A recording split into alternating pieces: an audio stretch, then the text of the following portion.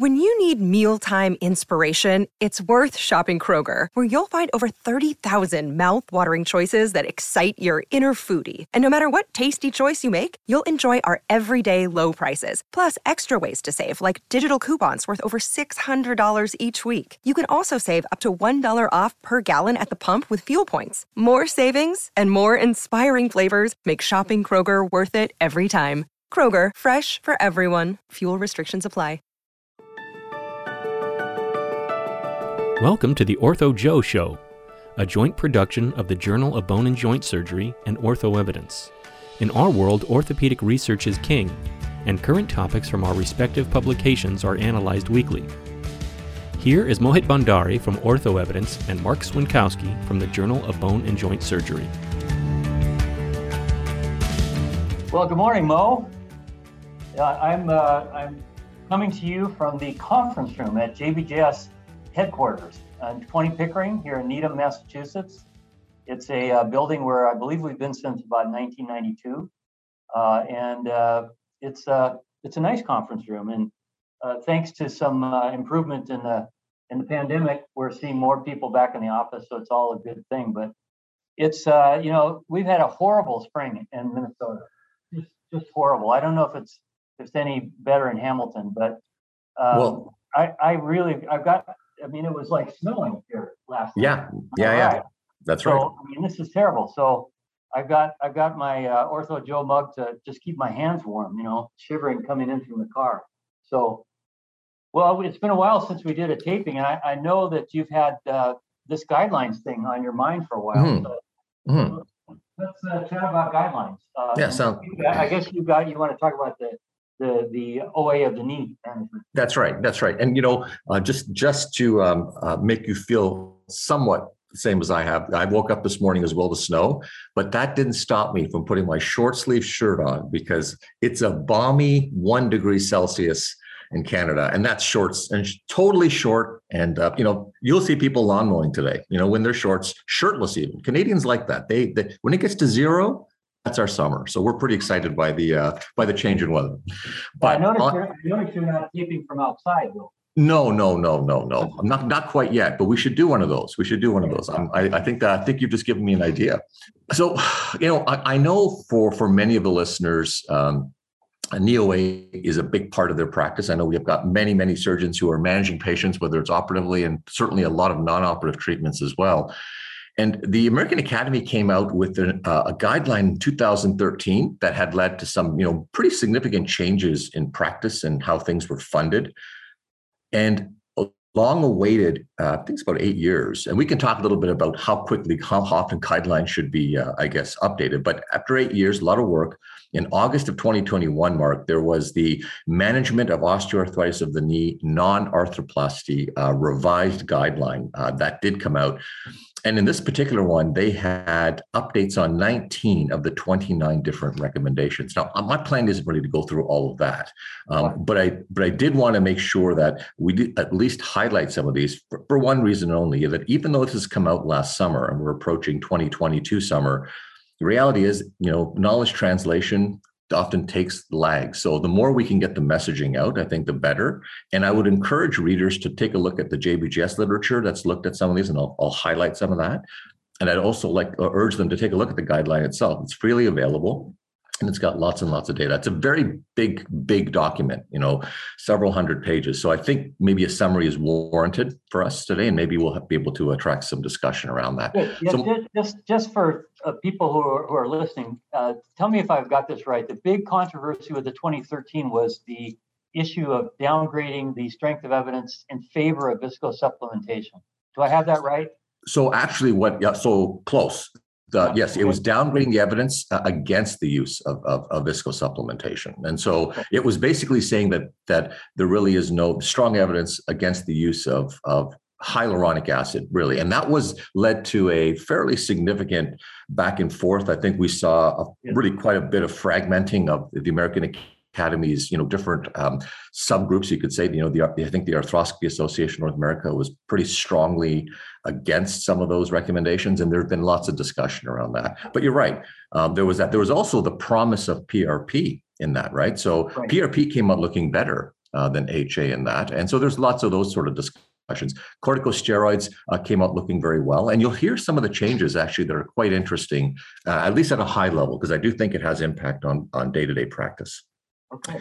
So there aren't that many things in which they said there's strong evidence in favor. And it's the usual stuff. So, oral NSAIDs, topical NSAIDs, and even, limited doses of acetaminophen, all given the big, multi-star strong evidence in favor of use it. Exercise, strong evidence in favor of, and patient education, strong evidence in favor of. So nothing really particularly new with respect to those. Moderate evidence favoring braces, moderate evidence favoring patients losing weight. So that's kind of where, I don't think anyone listening would say, okay, well, fair enough. That's interesting. Again, strong evidence against the use of insoles. So I don't think that's novel or new to anybody, and strong evidence against the use of opioids. And that would make a lot of sense. There were concerns around the addiction and also the complications associated with that. So where do we get to the interesting part? Well, the interesting part always for, I think, practitioners has been, the injectable landscape. So what's happening with corticosteroids, what's happening with PRP, which has been the most popular of the bunch, or at least moving up in that direction. And then also, did they make any shift in the viscosupplementation? And that was it. If you'll allow me, just for sake of brevity, I'm going to share a slide. So basically, this is a paper that was published in JBJS Reviews in 2018. And I encourage again, and we'll put that link down for everyone. But what it does is it kind of shows all of the different treatments that are available from left to right. And I've highlighted a couple. There's a horizontal red dotted line, Mark, that really is the minimal clinically important difference. So you're looking for things to kind of cross that line as it goes upward, because it meant that they had a big enough difference that would likely matter. And again, we chose a very, very conservative estimate. So there are others who have used, lower lines, but, we took the highest possible threshold you'd have.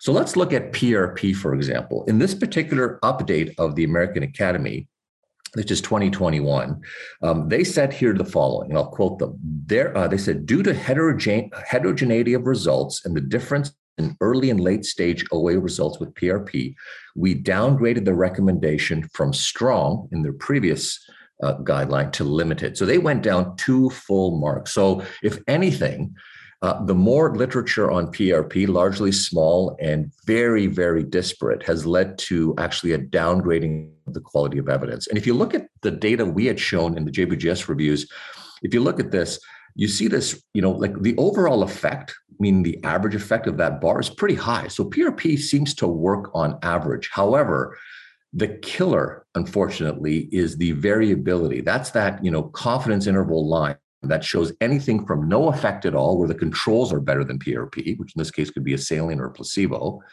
all the way up to having big effects. So the challenge I think that PRP faces is we need more data to understand in whom it works and in whom it doesn't. And ultimately, we need more information. American Academy has signaled that loud and clear with a significant downgrading of that evidence. The next one is... Well, I don't want to interrupt your train of thought here, but one of the big issues with PRP is the lack of reporting detail of what the manufacturing process is, what the handling of the samples are, and what's in the actual injection that's delivered. And Tom Bauer wrote an excellent editorial for us about really needing standardization of reporting as to how the specimens are prepared, what's actually in them, before we can make progress in this field. Well, and I think you're right. And if you look at that, it really, pretty clearly, and this is, remember, and the paper that we're showing is from 2018. Now, I'm sure the JBJS paper had, at least reflects what we're seeing in the 2021 update of the guidelines. I'm not saying they necessarily used all this data, but I'm sure they came up with their own analysis. But the truth is the data is the data, and it confirms that we have much more work to do. Though the promise is there, but I think there's a lot more work to do. And with the issue with corticosteroids, again, they had moderate evidence, and they made the caveat of short-term relief. So it isn't just use corticosteroids, every 3 months for periods of years. It is meant to provide short-term relief, which is typically, as the American Academy suggested, under the 12-week period. So they said they also downgraded it one level because of potential risk in accelerating osteoarthritis from injections. I believe, Mark, although they didn't articulate it that way, that the paper that came out in JAMA by McAlinden and his group that looked at giving corticosteroids every 3 months for 2 years, and then showing that the MRI suggested some fibrillations and some changes, was one of the concerns with long-term use. So I don't think anyone's arguing, if you look at the blue there, that corticosteroids don't have an impact. In fact, the impact is reasonable. It's certainly one that has an effect.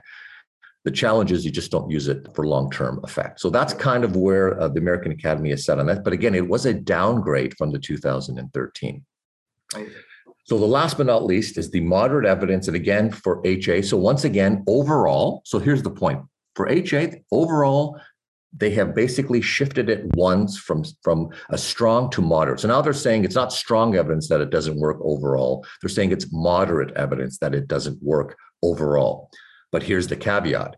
If you look at the two yellow, they group them both together. So they're saying all HA. When you group it together, it doesn't work. The American Academy makes a very specific, and I think it's important to the readers to at least be aware of this for some of those who felt that they wanted to be using, various injectables in their practice. They said here, and I'll quote, the 2013 edition of the guidelines strongly recommended against the use of viscosupplementation. In contrast to this updated version, the 2021 version found that statistically significant improvements were associated with high molecular weight and cross-linked hyaluronic acid.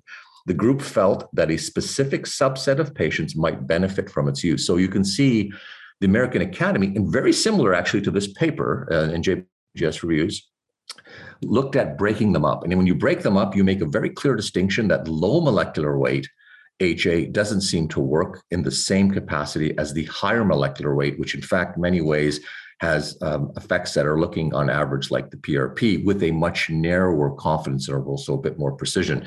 So the thing with PRP that I think needs to do, hopefully in the next iteration, is to do the same, Mark, is to find out what elements and what processing and try to standardize it in a way that it's been done in others. Because the average effect of PRP is problematic, but I don't think there is an average effect that we should be using. We should try to construct through literature and evidence and processing and standardization what works and what doesn't. So I'll stop there just for sake of time. But I did think it was an important, update, and one that, guidelines often will can come through, but these were some fairly important downgrades and some important upgrades that were made. Right. Yeah, well, that brings us back to the issue that you and I have really been all about the quality of evidence for our entire careers. And what is the essential issue with guidelines? It's really just one point in time, and nearly by the time it's published, there's been more information that's published, right? So it's trying to nail a point in time when the field is continuing to move on a month by month, if not sooner basis, right? Absolutely. How are we gonna address this? What's OE's plan to address this? Yeah, that's a great point. I think, we're starting to see in many places the word living, like living meta-analysis, Mark, living network meta-analysis, or living guideline, which is what they mean is rather than have a situation where you make this now fact for the next several years until the group comes back and looks at the data over a 5-year period, as new information comes in, the living document is updated. So you're starting to see a much more rapid, uptake of information. And that is what we're starting to see with the term living, meaning that there isn't static. So it's dated by the moment it is, but tomorrow it could change. The hard part of that is resource and, and the ability to have the team to be able to do that. But I do believe ultimately people are going to want up-to-date information. They're not going to look at a guideline becomes stale probably within the first 24 months. That's the best case scenario that it could last, right? If you look at the American Academy, one might argue that right at 2014-15, there was papers coming out that were completely changing the narrative. And, it's 2021. So, that's a fairly big time gap between, updates. Yeah, I don't know the exact number for the number of manuscripts that have been published on PRP clinical studies, but I'm sure it's in the hundreds. I'd say it's several hundreds by now. I remember back in 2012, there were 100 and some odd, north of 100 RCTs. But remember, the sample size averaging from 8 patients to 200 patients. I mean, not, and also they were just exploring. I mean, every indication, so many different indications being done. And the hardest thing, right, that I've learned is it's so hard that once it's very easy to destroy a brand quickly, whatever you're doing, because you get excited by it. But once it's gone down, to rebuild it is a very hard journey. And you've got to, and the only way you rebuild it is by building it with trust. And trust comes from high quality data. Yeah. In general, I think that whole concept applies to large organizations too. What I've said, and I'm not sure where I heard it, but 7 years to build up a brand, it takes less than 1 to tear it down. And I think it's true in this field as well. Yeah, you made the point exactly. I mean, the American Academy's guidelines are very powerful, and in one statement, it took several years to rebuild some of these. Now, you can argue that it was needed, and we needed to have a bit of a shakeup because, I think you need to have that. But you're right. You need good quality evidence. And you also need good quality synthesis of evidence. Because if an information is there, Mark, it's our jobs in many ways, all of us, to think, okay, what's the noise? And what's the noise? Get rid of it and keep the signal. Yeah. Well, we'll keep working towards that living document future, which is, I think, where the field needs to go. So, well, I hope that the spring lasts longer than a week in Hamilton. That's what we're praying for in Minnesota. I did see some blossoms on the trees here in Massachusetts, so we're hopeful. Excellent. Have a great day, and all right. Cheers. Take care. Bye.